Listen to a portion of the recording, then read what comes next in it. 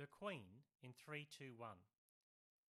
It's still hard to believe that the Queen died. Of course, we knew she would eventually. We all die. But the Queen? She seemed such a presence in the world, always in the background of our lives, and now she's gone.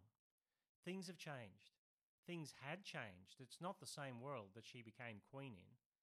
The Queen's death reminds us that there's a time for everyone to die. But the Queen's faith, a faith she told the world about, reminds us that there's a king greater than the Queen. The Bible tells us that God is king. He sits enthroned, that's in charge, no matter the changes that take place. And this is a king who won't die. He's the God who can not only save the king, but can save us too, the only king who lives and reigns forever.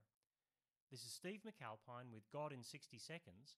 For more space to think and talk about God, go to thirdspace.org.au.